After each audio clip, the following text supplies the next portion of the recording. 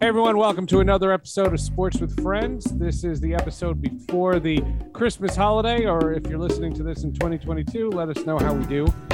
You never know what things going on around now, but we try to make our podcast outdated. So, we try to make our podcast timeless. So let's hope that people are being safe and healthy. The great reviews of the Army Navy podcast that we did last week with Gary Danielson and Ross Tucker. That was a lot of fun to put together. The audio, the honor of interviewing members of the military, things like that. That was great. And I do appreciate the positive feedback.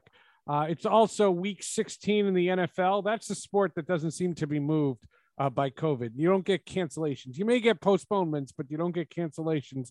And the head odds maker at bovadasportsbook.com, Patrick Morrow, will join us in just a couple of moments. Patrick, give us a preview. Seth, we're talking COVID and Christmas NBA, hopefully. Hopefully, indeed. You know, on this podcast, we have done a history of sports business episodes. One of the people that we've had on somewhat regularly, I'd say 2 or 3 times over the 6 or 7 year history of this show, it was Mike McCarthy from Front Office Sports. Front Office Sports has just had an interesting release, The Best Employers in Sports. I thought that would be something that our audience would want to know. First of all, if you work for any of these companies, I hope you agree. Second of all, if you are looking to move, these might be one of the companies that you try to target. The CEO of Front Office Sports is with us today, Adam White. You know, when Mike's been on the show, he talks so glowingly about you. I just hope it's going to be reciprocal. Welcome, Adam. How are you? Thanks, Seth. Excited to be here and excited to chat. And yes, very much reciprocal. Mike has done a ton for the business. He was one of the first hires that we ever made, someone who we actually brought on after I randomly happened to be able to break the XFL going into bankruptcy story. So we were the first one on that. Mike saw that story. Or excuse me, not the XFL, the AAF. Sorry, yes, I got my spring football leagues confused. Yes. AAF a couple years ago. That's like saying which member of the Flintstones. You know, I understand. Yeah, exactly. So we broke that, and Mike and I got connected, and he was the first, real full-time editorial employee outside of myself and Russ, who had kind of started the business a while ago. So yeah, it's been a whirlwind last 18, 24 months, as I can imagine, for most people who are listening. But yeah, we're excited about the list and obviously 2022 and hopefully a return to mostly normal. Who knows what's going on with everything right now, but it seems to be everything's mostly mild. So hopefully we come out of the holiday break and everything is relatively back to normal. So yeah, excited about the list. A lot of great companies on there and excited to chat about that. Yeah, we'll talk about a lot of them. Some of them we've talked to on the podcast, so it's very, very cool. The sports business space, I don't want to call it crowded because I don't know if it's a crowded space, but sports business encompasses the media and the stock market and crypto and all the other things, connected to sports. What was it that attracted you to create this site? And what was it that you're hoping can be the niche that your company is a go-to? Because trust me, I get your emails every day. I read all of the stuff. I'm a P1, but I want our audience to know why they should be P1s also. Couple things. One, I think, as you noted, there's a nexus happening when it comes to business and sports, right? It's at the center of everything. Sports is crypto, sports is fashion, sports is societal change, sports is, anything you can name of collecting, it's asset class, it's investing, it's private equity, there's just whole nexus of the fact that all of a sudden sports is now almost democratized to a sense where it's become extremely interesting to a lot of people beyond just the people who work in the industry. And that's the thing that we want to do from a front office sports perspective. The business has changed a lot since I started it in the early days. Front office sports was at the beginning just very similar to kind of almost this, where I would interview people and would publish their interviews. And I would just basically say, let me tell your story, right? And the whole idea I launched it in college was to make sure I had a job. And my joke with everyone now is that I actually never got a job. So its original mission failed. Somehow it became a job. And here we are, 7 years later from the day I first launched it. And we have 32 full-time employees. The business has continued to grow and shift now. Like the business is FOS now, and FOS is front office sports and sports section, right? And our whole thing is kind of around this idea of basically a smarter sports news network where we're delivering content from a business of sports side of things with front office sports, and from a more general sports side of things with sports section to our audience's inbox, right? Our whole thing is the inbox is the new homepage. I always ask people like you, I said, when's the last time you went to ESPN.com? You'll probably say maybe a week ago, maybe 2 weeks ago. If you go there a lot, then maybe, an hour ago. And then I'll ask people in the follow-up, when was the last time you checked your email? And they're like 5 minutes ago. And so I'm like, exactly, right? Like that's what we're trying to do. We're delivering newsletter native content to the inbox of our subscribers in a way that's free, engaging, shareable, everything like that. And that's where we think our niche is across the business of sports, obviously, which is the brand that we have launched and have been growing for the last 7 years, and sports section, which is more consumer sports, that we have launched, less than a year ago and have seen a ton of great traction to this day, right? Again, like there's kind of a bifurcation and I would say sports media. You have your linear rights holders, the ESPNs of the world, the Foxes of the world, who are focused 100% on owning and monetizing the IP around live events, right? With football, baseball, whatever you call it. And then you have your owned and operated sports media companies, which are like the Sports Illustrateds of the world, the SB Nations, which is part of Vox, who are intently focused on driving people to their owned and operated channels, most predominantly their website, and then monetizing that through programmatic ads or display inventory or whatever it is that they have going on. And then there's a delta in the middle between that, right? Like you either have one side with the live rights and then you have the other side with the owned and operated. And we believe that there's a delta in there where we can kind of almost create our own lane. And I think we've done that from a newsletter standpoint. You might want to keep it no delta. No delta. No I mean, like a Omicron, delta in the sense. No Omicron. No more Greek letters. I think we're out of we're out of the Greek alphabet. Like no more Greek alphabet. We're going to outlaw that in 22. I know. I'm so embarrassed that Omicron. I wasn't in a fraternity, and when I heard Omicron, I thought it was the bad guy in the Transformers movie.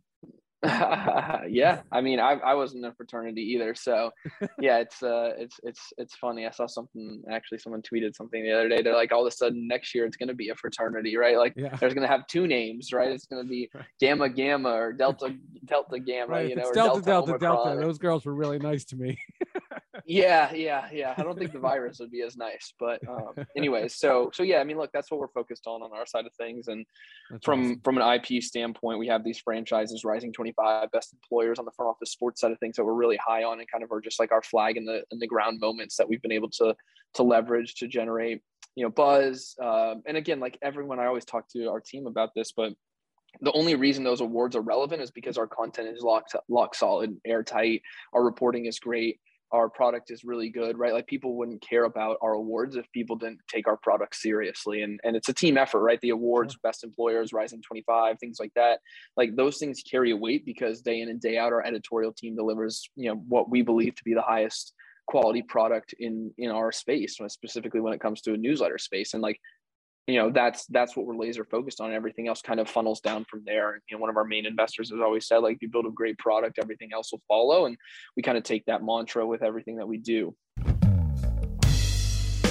More sports business discussion with Adam White in just a moment. But what's bigger than sports business? Sports gambling. And we have the head odds maker at Bovada, Patrick Morrow, with us. And Patrick, they have games scheduled for Thursday. They have games scheduled for Saturday. And then they have a full Sunday and a Monday night game. Let's take a look at the highlights and see what the latest odds are. We'll start with Thursday night football. The San Francisco 49ers are taking on the Tennessee Titans, playoff-bound Tennessee Titans. They haven't clinched anything yet, but they think they will. No, and Titans are coming off a really awkward loss against the Steelers on the weekend. Titans statistically were a strange game. Yeah, statistically, the Titans were all over them, failing to score in the red zone multiple times. And the Steelers have just continued to win really, really ugly this year. We're still pretty high on the Titans at Bovada, but the 49ers look like they're coming around. Jimmy Garoppolo's looked pretty impressive the last couple weeks. So as a result, no surprise, actually maybe a surprise to some folks. I'd say 5 weeks ago, this might be the other way around, but the 49ers actually road favorites in this one at Tennessee, 3.5-point favorites at Bovada. Again, I think that speaks to, Kittle being back, Garoppolo looking a lot more comfortable. This 49ers team is starting to perform the way we would have expected them to, looking at our preseason ratings. So again, weekend. 49ers 3.5-point road favorites. Over under sitting 44.5 right now. Early action on the 49ers. All right, now let's move to Saturday. Traditionally a day that is for the NBA. The NBA has 5 games that day, and you can go to the Bovada website to see the latest odds on that. The Cleveland Browns are taking on the Green Bay Packers. And a quick plug, that is the game that has been designated as on my Twitch channel. So I will be hosting Christmas Day, the Cleveland Browns and the Green Bay Packers on Twitch. Go to my social media on Twitter at Seth_Everett, and you can find how I'm broadcasting the game. Browns, Packers, what's the latest? Well, Seth, I was just going to say, we're going to have to see if you're going to be previewing Baker Mayfield or Nick Mullins or Case Keenum, because, the Browns still have a curious QB situation because of COVID. This obviously impacted them on Monday night, in the early Monday night game, because now we've got the wacky games on Monday, Tuesday. So with Nick Mullins under center, they did lose to the Raiders on a last-second field goal, and they currently come into this one. So it's, this may change by the time I've said this and we've released, and certainly by the time we get to the game. But the Packers are currently 8-point favorites at home right now, but we are locked in on this one just because we don't know what the COVID situation is going to be for Baker Mayfield, or whether we're going to have someone like Nick Mullins under center in this one. So this line, regardless of when that announcement is made, is liable to move quickly. But as it currently stands, Seth, Packers 8-point favorites at home in this one. Over under is sitting at 45.5 right now, Bovada. Then the nightcap, not on my Twitch channel, but I will be watching. The Indianapolis Colts travel to Arizona. Now, the Cardinals still have a lot to play for. They still have a Super Bowl on their mind. That loss to Detroit, what was your reaction to that? And size up Colts Cardinals for me. Yeah, Seth, roll right out of the gate. Big thanks to the Detroit Lions, who, by winning their second game of the year, crushed the vast majority of parlays placed on Sunday at Bovada. Everybody had the Cardinals money line spread, the point spread teased all the way down, and that was a weird one. Usually when an underdog like that does it for us, there's that point in the third quarter, fourth quarter where you're feeling a little bit worried. Lions just handled that from start to finish.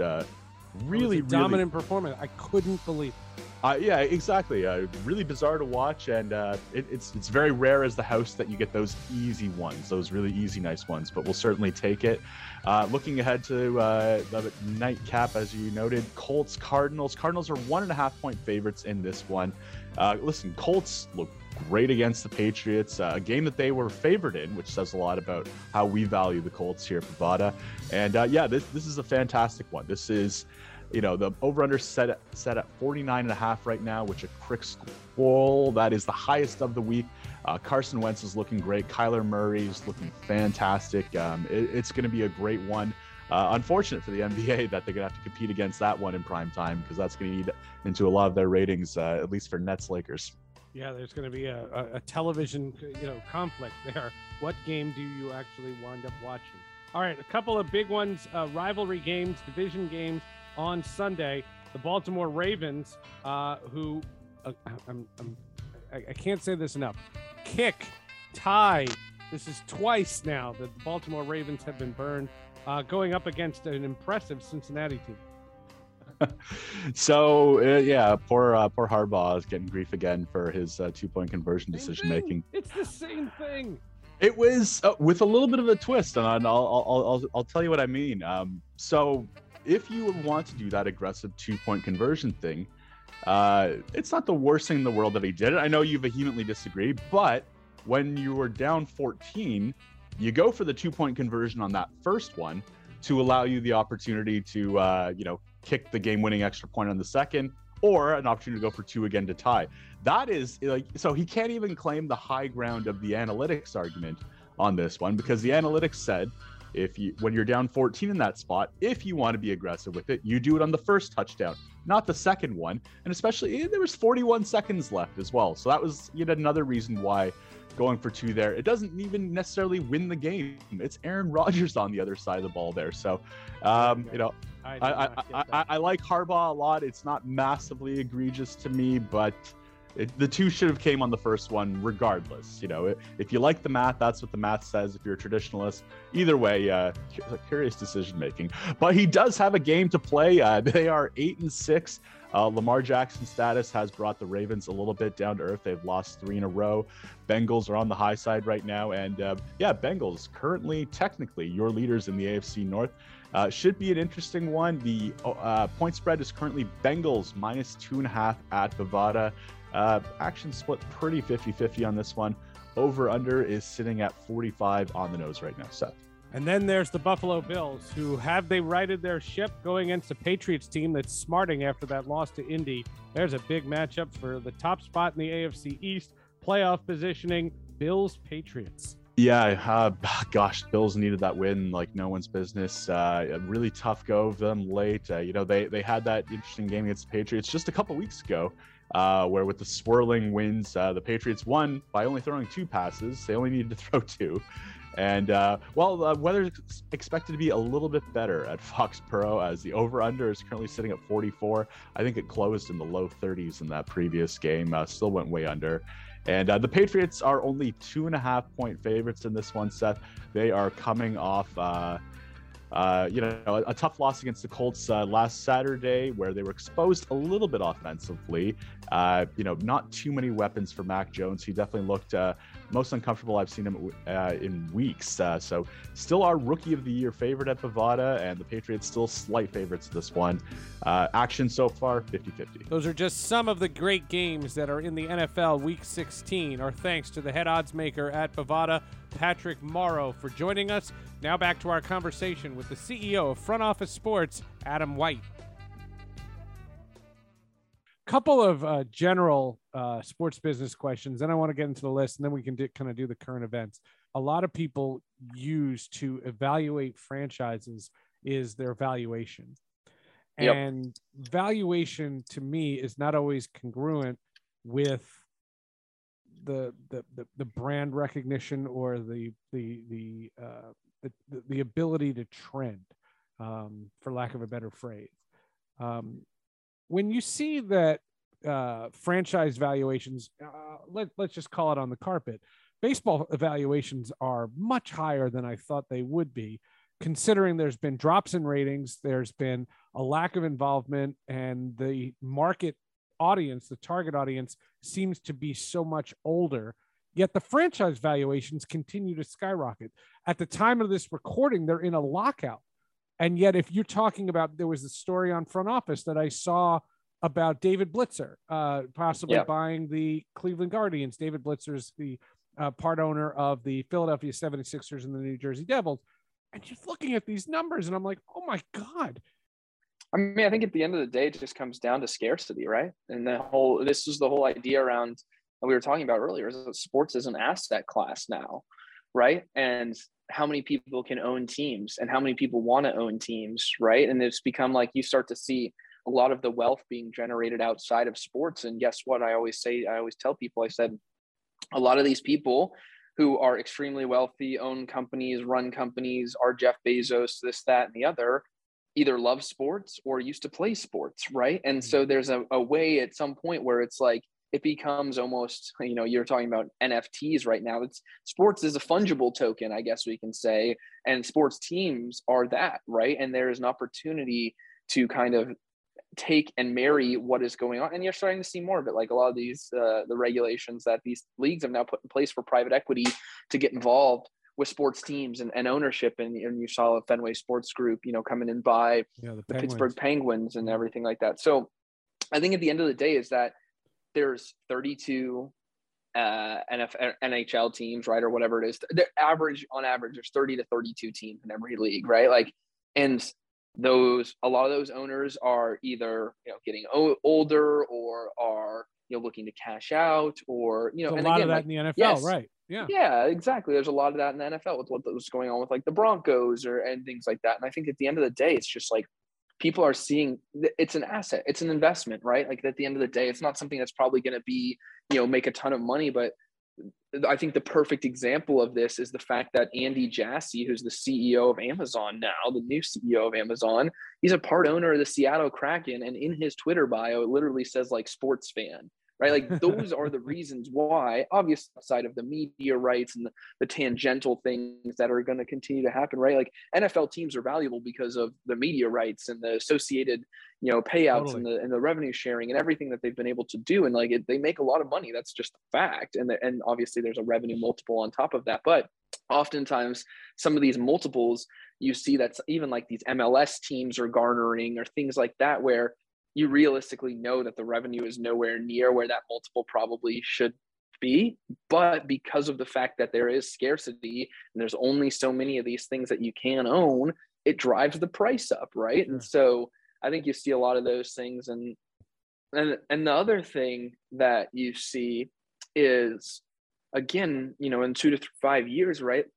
For the most part, what is going to be the only live entertainment that we're probably all tuning into and experiencing it live? And that's sports, right? Like there's such a high demand now from a sports standpoint for live programming, and outside of sports, right? Like, and even you start to see award shows and things like that. Like, I guess they're live, quote unquote, some of them are programming, going but to streaming services. They're not even going to be on linear because television anymore. their ratings are so down. But college football, saw some of its best ratings ever this past year. Granted, the football was great and there was a lot of great games and everything like that. But when you look at that, that's why it's so appealing, right? That's why it's so valuable. That's why it's so valuable for the networks. I mean, look, we saw the whole spat between Disney and YouTube TV this week, and not even spat, but just like, all of YouTube TV, like you started to look at it off their they pulled Disney off there. And so there's no ESPN that or includes anything. ESPN Half the tweets, right.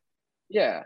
Half the tweets about YouTube TV is like, I can't watch sports anymore, right? Like all of my sports went away because now Disney is gone. And so again, like it's just that powerful. And we all know that, quite frankly, Disney has carried a lot of the cable packages for a long time because of the sports that it does offer. And you can make the case that a lot of the cable companies have carried Disney for a long time with ESPN, in the sense that like there's a lot of people who are paying for ESPN that never watch it. But again, it's a back and forth. But I think for the most part, it's that sports is an asset class now, and there's no doubt about that, and people see it as such, right? Even like, again, Daniel Elk, the founder of Spotify, is trying to buy Arsenal, right? Like 10 years ago, most of the people who owned sports teams and things like that were just people who had them inherited. They were families or whatever. Like these are like legacy type businesses. And now it's like attracting the people who are building the biggest, brightest companies in the world.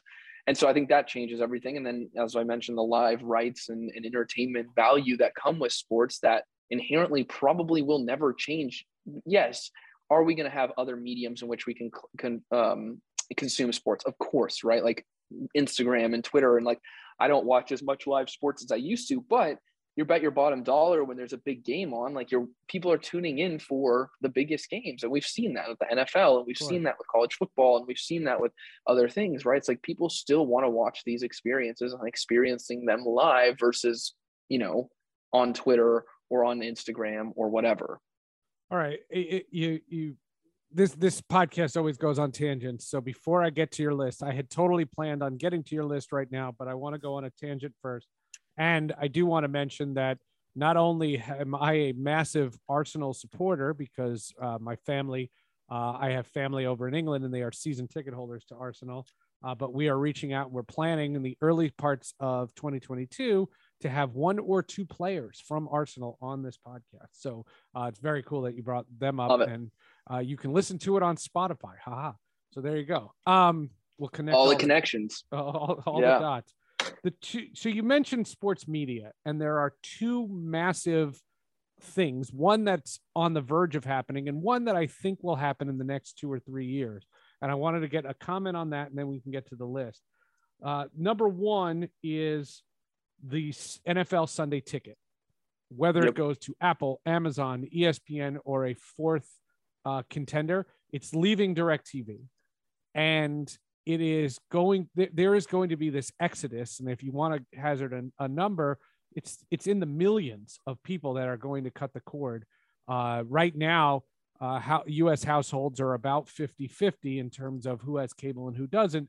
That number is going to change dramatically with the NFL Sunday Ticket. But the other one that I think is much more important from my standpoint, because it's unresolved, is the regionalization and the blackout rules for streaming sports. Right now, they are taking the younger audience who is not getting cable. And I use my daughter as the example because she's a New Jersey Devils fan. She's 13 years old, and she's a Devils fan because I made her one. But the fact is that when she's 18, if she goes to college in the tri-state area, she does not have access to the New Jersey Devils games. When the NHL signed their big deal with ESPN Plus, they had a press release that said 1,000 out-of-market games. My kid doesn't need to see the Nashville Predators. And that's not a hockey thing. This is in baseball. This is in basketball, anything with regional networks. It seems like the emphasis on the regional sports network is declining. Gary Bettman was on this podcast and said flat out, we know and we're on it. So I didn't belabor the point there. What is your timetable to have an a la carte menu where if I live in New York and I want to see the Yankees, if I live in Cleveland and I want to see the Cavaliers, I have access to it? I'm not saying free. There has to be a cost, and I get that. But there has to be access, because what you're doing is you're taking the 16, 17, 18, 19-year-olds and you're telling them not to root for the teams. And that's, it may not be a major problem now, but the Sunday ticket question seems to be, it's just, where is it going? The other one seems to be unresolved and needs to be. Yeah. I mean, I think Sunday ticket is going to end up in the place where I think the world is going, right? You know, and this isn't any offense to any of the other linear providers or any of the other satellite providers or things like that, but it just seems like, you know, the league itself wants to be seen as super innovative, and what better than to sell Sunday ticket to Apple and or Amazon. And look, at the end of the day, that's the biggest thing that I would be worried about, is that Apple and Amazon have unlimited money at the end of the day, right? Literally unlimited money. Like they can pay whatever they want for live rights. ESPN likely cannot, right? Fox likely cannot. Like, it's just the way their business works, right? Imagine if Apple all of a sudden bought Sunday ticket and said the only way you can get Sunday ticket is if you have Apple TV. You know how many people would buy Apple TV? Like everyone. Literally everyone, right? Oh, they'll sell. Now if they say you have to watch it on an Apple device, they will sell Apple TVs, iPhones, iPads, all that crap. They're going to sell all of it. Yep. But in the millions, not in the hundreds or the thousands.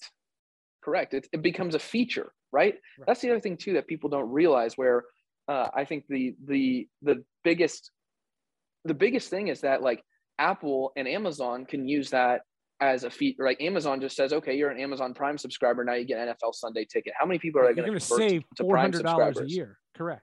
Yeah, how many people are you going to save, or how many people are you going to convert to Prime subscribers? Like, it's just a benefit for them, right? Like, they can spend, it's kind of crazy to think about, but they could spend how much ever you want to say, in the billions of dollars, just to basically create a benefit for the people who are already buying their product. Not to makes cut you stickier, makes everything like that. And let me just to add a caveat to that. When the latest deal with NBC and CBS and Fox was announced, I was very ho-hum. People were like, are you going to do a podcast on that? I said, no, tell me where Sunday ticket goes. That's interesting. To think that there's going to be Sunday night football. Okay, great. We knew that already. That's not changing the landscape. The Sunday ticket decision changes the entire landscape. That's something that every time I get an email from FOS, I swear to you, I'm like, please let this be the one. Like, get that. I mean, I think the biggest thing is question just like Sunday ticket. Sunday ticket is just a unique property, right? Like, I don't think anyone outside of college football can do the same, right? Like, it's a unique property, just like Red Zone. Like, Sunday ticket and Red Zone are very unique in the sense that exactly. They are something that create super value, especially now when you're thinking about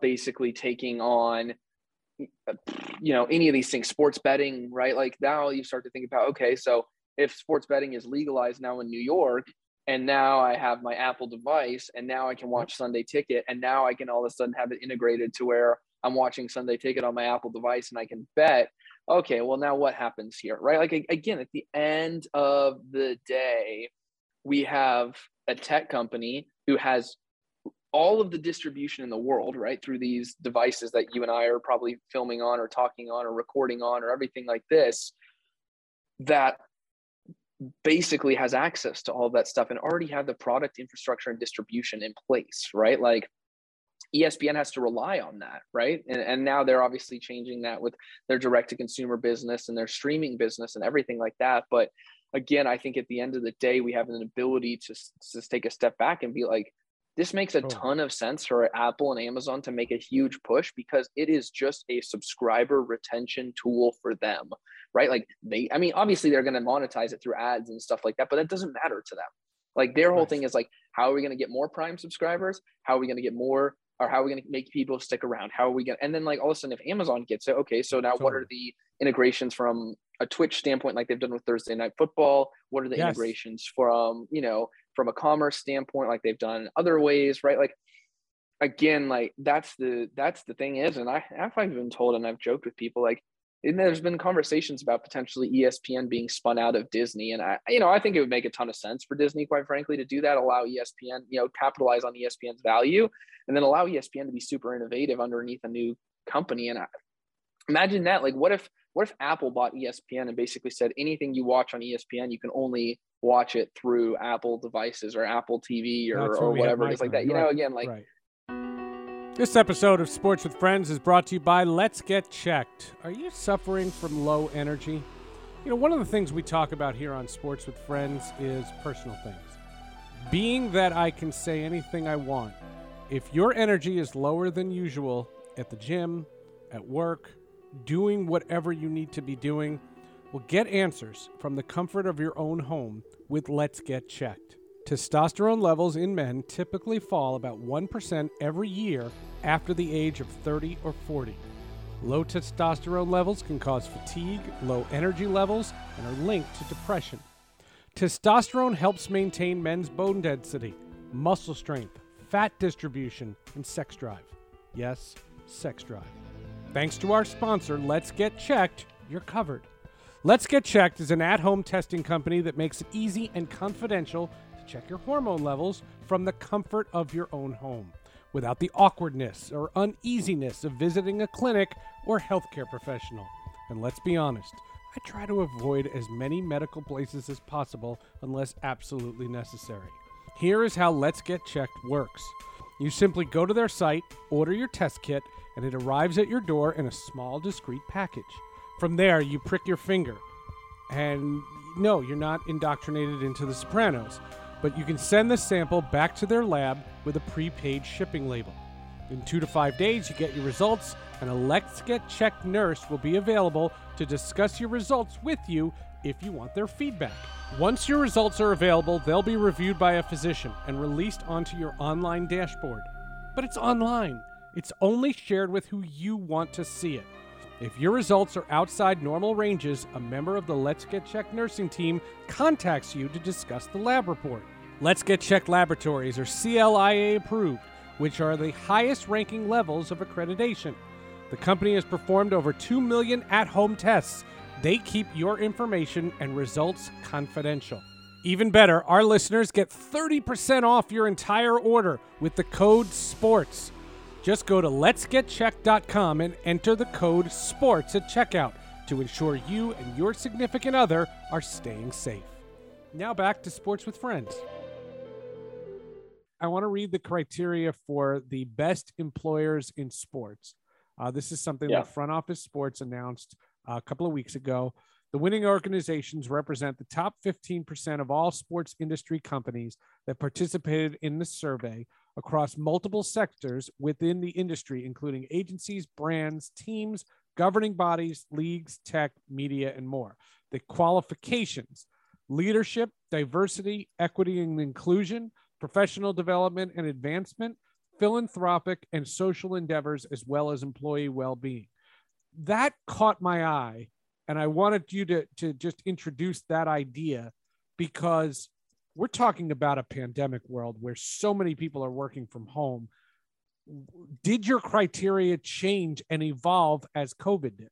Yeah, definitely 100%. I mean, obviously, like everyone's kind of, you think about criteria around, layoffs and people who did right by their employees and maybe found a way to not lay everyone off or do it in, again, like sports was outside of travel was hit just as hard as probably any other industry. Like how sports and like hospitality and travel were probably the two hardest hit industries. So we adjusted based on that. Again, we wanted to get an understanding of what employees or employers stood by their employees across the board. And, obviously with everything that's been going on in the country in the last 12 to 18 months, again, we're flexible enough to be able to say, okay, the best employers are now embodying these things, right?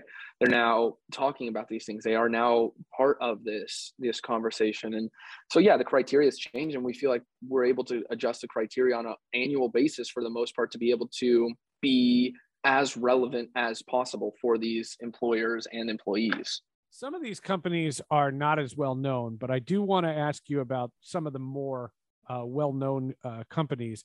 And I want to start it off with Good Karma Brands. That's a media company, and they did a bunch of purchases recently of some ESPN stations. But, one of the things we've covered on this podcast, I come from the sports radio background, and sports radio has been under siege. What was it about Good Karma? Besides the fact that Good Karma for putting them on the list. I think they like we've talked about is all of these companies embody what you lined out, right? Like they are living what you've mentioned, right? They're taking care of their employees. They're investing in, health and well-being. They're providing a good working environment. Historically, sports at large has always been the place where it's cool to work, but it's not great to work, right? Because of the fact they don't pay well. It's more of a, you're lucky to be here versus we're lucky to have you type mentality. It's always like, oh yeah, you want to work for I'll just use the Coyotes. You want to work for the Coyotes. That's great. There's 100 other people who want to work for the Coyotes too, because of the Coyotes. And guess what? We can find a replacement for you, tomorrow if you don't like what we're doing. And so again, I'm not saying that that's a negative thing about the Coyotes. I'm just using them as an example here, but that's the prevailing thought that's been in the industry for a very long time.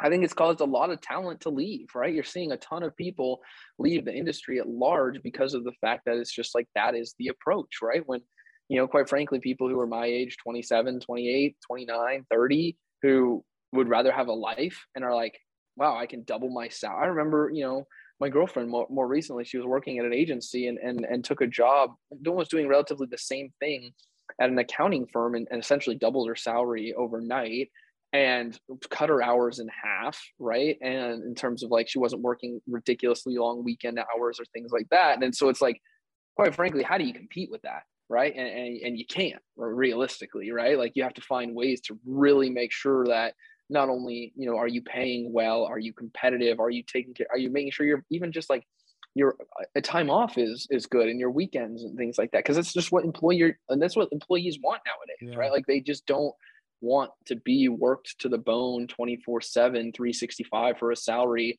that's not very great just to say they work for the Yankees or the Coyotes or, you name it, you insert X team league, whatever it is like that. So I think that's the biggest thing. And that's why you've seen, I think on this list, there's a lot of sports adjacent brands, we'll say, like tech companies and some of these other ones, right, that are able to take a more holistic approach to employee empowerment and wellness and everything like that. Good Karma is one of the two-time winners, along with League Apps, Aquarius Sports and Entertainment, Hyperice, I hope I'm saying their name correctly, STN Digital, US Triathlon, I've talked to them before, and the Savannah Bananas. That's a minor league franchise, correct? Yep. Yeah, for sure. Yep. So there's some two-time winners, there's some three-time winners. Three-time winners, right? Opendorse, which I was at an NYVC, New York Venture Capital Sports Division. Remember those? They're in New York City with Jeff Falk and a bunch of those guys, Joe Favorito and all those dudes, put together this great thing. And I've done stuff with Opendorse, Stellar Algo, Forefront, Scout Sports and Entertainment, and Navigate are three-time winners. You've only had this thing for 3 times, and they've been on every year. That's got to go on their mantle, right? Oh, for sure, 100%. I mean, look, I've spoken to multiple people at those 3-time winners, and they tell me all the time that this is something now they go into every year saying we want to win. And if we don't win, it's disappointing, right? Like they've circled it as something where it's like, you look at like the Kelly Blue Book or something like that, right? Or not Kelly Blue Book, but like JD Power Awards, right? You watch any commercial for Chevrolet and it's like 12-time JD Power best, car, best mid-size sedan or whatever, right? Like that's literally how they're approaching this, because there's talent wars, and that's a fact, right? There's literally talent wars when it comes to great people. And that's why I think STN has done such a good job. And when you're talking about, you mentioned them as being a 2-time winner, I believe, is that like they are providing a lifestyle for digital and social professionals that is much more in line with the lifestyle that these people want. And then they're, basically still able to work, quote unquote, in sports, right? Like these digital professionals are working at an agency that's taking care of them, and they don't have the crazy life, but they can still work on projects for the Bears or projects for the Packers. And I'm just listing teams. I'm not sure if those are their clients, but those are the things where it allows you to kind of, again, I think you're going to see even more and more of these collectives or these agencies pop up that still allow you to work in sports, but with a much better work-life balance than the teams, leagues, agencies can provide. And again, like it just depends on what everyone wants to do. There's always going to be people who want to work those hours and work at those places. There's no doubt about that. But I think the best places are realizing that to keep and retain their best talent, they have to do more than just say, oh, you get a business card with a logo that everyone recognizes on it. That's a great point. I can't tell you how much it pleases me to see the Denver Broncos on that list. I got my start covering the Denver Broncos, and we're talking the mid to late 90s. And I'll tell this story for our audience. I might have told this on the podcast before. John Elway was their quarterback when I started covering them in the 1996 season. But in the 1997 season, I was hired by Westwood One to get audio preview for a Monday Night Football game between the then Oakland Raiders and the Denver Broncos. And the trick that the veterans were showing me, I was 23 years old at the time, and the trick was you had cassettes, and what they told you to do was have 2 tapes, one for your radio station and one for Westwood One. And then you had to mail the cassette to New York, to Westwood One, for them to use. You couldn't email it. You couldn't feed it down a line. You had to physically mail this thing, next day air, to it. And I had a windbreaker on, and my Westwood One cassette fell out of my windbreaker, and I didn't know. And the only person that saw it was John Elway. Practice goes on 45 minutes to an hour, and now John Elway's having his Wednesday press conference where he's going to talking to playing the Oakland Raiders. And I remember the sun was to his back. The podium was outside. I remember that. And like an angel from heaven, he pulls out of his, the pockets that a quarterback has. He pulls out the pockets, takes out the cassette, hands it to me and says, "Here, kid, you dropped this." He saved my life. That was my first ever time doing something on a network level. He saved my career at that moment. And I said, whatever happens, I grew up in New York. I wasn't a Broncos fan. I said, whatever happens, I am officially a Broncos fan forever. And that year they beat the Green Bay Packers in Super Bowl 32, and they won the Super Bowl. And I will never forget people have always said, how'd they win that Super Bowl? Karma. I totally believe it. Most of the people that I worked with there, I hate to say it, have retired. What was it about the Denver Broncos that made your list? Yeah, I mean, again, like the crazy thing about this, and not even the crazy thing, the best thing about this list is the fact that it's all driven by employee surveys. Like this isn't a PR spin. This isn't an application. This is legitimately what the employees say about their employers, right? Like this is directly from the internal people at these organizations, right? Who work there. They are the ones who are saying that they are looking at these different things and saying, yes, the Broncos score high in all of this, right? And like the way we have it structured is we have a partner who we work with who runs all of it through a sentiment analysis. So, it can tell if people are saying like versus love, right? And they're weighted higher. If like you say, I love working here versus I like working here, right? And all these different things. And so it's like super scientific. And like, again, the reason why we do that is to actually make it like super it's more meaningful, right? Imagine if wild. It's like your kids saying you're an awesome dad versus like you saying you're an awesome dad, right? It's meaningful, right? Or something like that. Like it's, yeah, and I'm sure you are, right? But it's just the example of what we're talking about, right? It's like it's so much more meaningful when the people who work for you or work at your organization say, yes, this is a great place to work, versus you enlisting your PR team to say, yes, this is a great place to work. And it democratizes it, right? Like that's why the Savannah Bananas win. That's why the Bismarck Larks win, right? Because these are people who have the opportunity to have their employees say amazing things about them. The Bismarck Larks won, and then they put together a whole like almost TV commercial about winning, right? And the fact that like they're making Bismarck a place to be when it comes to like sports, and like how it became a sports town and stuff like that. And like again, it just means so much more. Like everyone says, like, the SEC, it just means more, right? Like for this award, like it just means more because of the fact that it comes truly, truly, truly from the places in which the employees are saying this, right? Like this isn't the PR people saying this is the employees themselves saying this. And so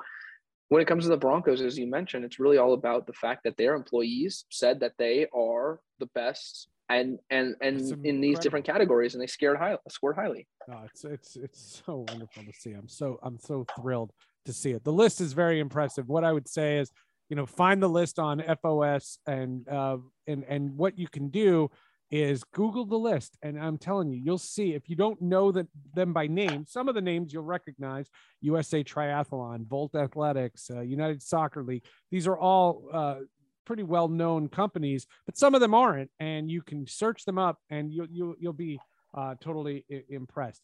Do you have time for a couple of quick hitters on sports business? Yeah, for sure. Just a couple. Yeah, let's do it. It's been a pleasure having you on the podcast. Recently, NBC paid a reported $2.75 billion for the Premier League, and I would venture a guess that doesn't necessarily help soccer in America. It helps the Premier League in America, in that the Premier League has shown to be a consistent performer. The idea that for $5 you can subscribe to Peacock and get every Premier League game, which is pretty remarkable. You can only expect to see much better from them, but I don't think I think fans are realizing, first of all, so many people are working from home. They're seeing the games on when they have them access to, early in the morning, middle of the day kind of thing, because of the time zones. And I think the Premier League has become this massive entity where I don't necessarily think MLS is that big a deal, or other European leagues or Central American leagues are nearly on that stratosphere. What is it about the Premier League, in your estimation, for America, that NBC would pay more for the Premier League than ESPN and Turner combined paid for hockey?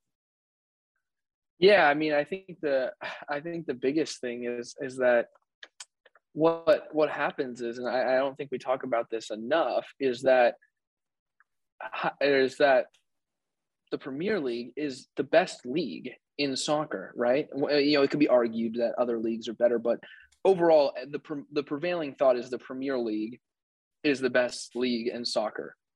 What other sport in the U.S. doesn't have the best league in the U.S.? There are none. NBA is the best basketball. NHL is the best hockey in the world. NFL is the best football in the world. NCAA is the best college football in the world. MLB is the best baseball in the world. So North American soccer fans are treated to a league that is not the best. And that's the only sport in America that is actually not the best in the world, right? And I don't think it will ever be, right? Like I don't know if that's ever going to be the case because of how global soccer is and how long soccer took to come to the US. And is it going to be competitive? Yes, but I think the biggest thing that MLS faces from an uphill battle is that it's just never going to be the premier sports league for its type of sport in the world unless something drastic happens, right? But I just can't imagine that being the case. And that's no knock on the MLS. That's just the way of the world. Like that is just how it is. Whereas like, again, American consumers are used to dealing with the best of the best. And with MLS, it is not the best of the best. It's good. It's not a bad league. And I'm not trying to rip on the league, but it's not the Premier League. No, of course. Okay. So can this analogy work? The Premier League is to America what Formula One is to America as opposed to NASCAR? NASCAR seems to be a declining audience, and I'm not trying to get political here. It just seems to be a very segregated, declining audience, whereas Formula One and Netflix has had a lot to do with it with their documentary. I've been partial to Formula E. I've covered that a lot on this podcast because I find that fascinating. But Formula One seems to be, again, the creme de la creme of auto racing, not what's here in America. And it seems to be an interesting parallel. NASCAR has a much longer history than MLS, so I don't think it's an apples to apples comparison, but it is a fascinating one. Yeah, I mean, I don't think it's, like you mentioned, I don't think it's an apples to apples comparison, right? Like, there is no, I would say there is no better stock car association than NASCAR, right? Like, technically, NASCAR is the best stock car association. If you look at open wheel racing, then you have IndyCar compared to Formula One. Well, technically, like, Formula One is probably the dominant open wheel, similar to IndyCar open wheel type racer. But do you think fans separate auto racing to auto racing? Like, isn't it all the same? I mean, it depends, right? Depends on how big of a fan you are, right? I think the biggest thing that Formula One has going forward is that it's global, right? It has global stars, right? It has a lot of drama associated with it and things like that. Like, again, NASCAR for the most part has been relatively straightforward. There's drama, right, and things like that. But I remember I was like, again, like NASCAR, I was the biggest Jeff Gordon fan there was back when I was growing up, and then I just stopped watching it. But again, I think all of these things is like they ebb and flow, right? Because the other thing too is like go to a NASCAR race and it's amazingly fun, right? Like that you can bring in your own food. Like it's going to a NASCAR race is like one of the best sporting experiences that people go to. But the issue is that it's like, I don't want to say it's not marketed like that, but people just don't know, right? And then when you go, you're like, holy cow, this is amazing, right? It's very different than any sport. And I think it's going to continue to have its loyal group of followers and the people that it's in. I think Formula One has I think the interesting part about Formula One and the one issue that NASCAR has faced, and not really, I guess, a ton of, but like, because NASCAR is more in the spring opposite of football, but it'll be interesting to see with these new spring football leagues on the weekend, like competing and things like that. But Formula One competes in a time slot in America that no other sport competes in right now. Sunday mornings from like late spring to now what is December, right? Right. And so there's no one, and obviously there's qualifying and stuff like, but the actual Grand Prix are taking place on Sundays outside the US Grand Prix and some of the other ones early in the morning, which is like again, this most recent Abu Dhabi one, the last one happened, I want to say like 9 o'clock or 8 o'clock in the morning. So the race was done in an hour and an half or whatever it was. And right any time before football starts, right? Or whatever it is. Like that's same the thing thing with the Premier League, right? Most of the games are over before football starts, right? Yeah, exactly. And that's again why I think like there's opportunity there. And I think where you run into some friction with even just the other leagues and things like that. Like that's why the NFL is so dominant, right? People are not working on Sundays usually for the most part. So more people are home watching. Like the NBA is never going to be the NFL because the NBA happens at 7 p.m. Eastern during the week, 3 times a week, right? It's just like people are out and about doing things at kids' things. Like it's just never going to be the same thing as football on the weekends, whether it's college or this. And I think that's the one thing about Formula One is that it happens at a certain time. It's relatively finite, right? Like there's only 30 things. I think there's 32 races this year, which is actually a lot. Maybe it's 26. I can't remember. Yeah. There's, again, there's a finite amount. There's not 81 or a home games, and they're spread out. Like how many people, and this is, again, no offense to the NBA or NHL or some of these other leagues or MLB, but like how many people have the time to watch 3 Lakers games in a week? Unless you're like the biggest Laker fan possible, right? Like, whereas I have an hour on Sunday to watch the Grand Prix because it's an hour and it takes, it's quick, it's in and out, like it moves along. And I think that's the other thing too. Totally. Yeah. That's the other thing too, is the racing with Formula One. I don't think it doesn't last more than 2 hours. And I think the other thing too is like you see NASCAR and it usually lasts like a long 4 time, hours, right? With the crashes and this, like some of these races last 3, 4, 5 hours, right? Just because of how long they are and how long they take and how many laps they do, right? Like, again, it's a little bit different, but like Formula One, right? Like they're doing 60 laps or 70 laps, I think at the very height, right? The most recent was 50 laps, whereas like NASCAR is doing 350 laps or 250 laps, right? Or whatever. And it's just, there's just a long time, right? It's almost the same amount of time, right? And track and everything like that. But again, it's just like, when you look at that, it's like a Coca-Cola 500 or something like that. I think it's like 250, or Coca-Cola 600. I think it's literally like 200 laps, right? That's a lot. It's amazing. So again, it just depends. There's going to be a consumer base for everyone. Yeah, there will be. I usually wrap this up by trying to introduce you to our audience. How can people find you? But lately, what I've done, and this is a 2021 thing, is I've asked guests on this show how you feel about social media, the toxicity and everything. How do you feel about social media, and how can people find you?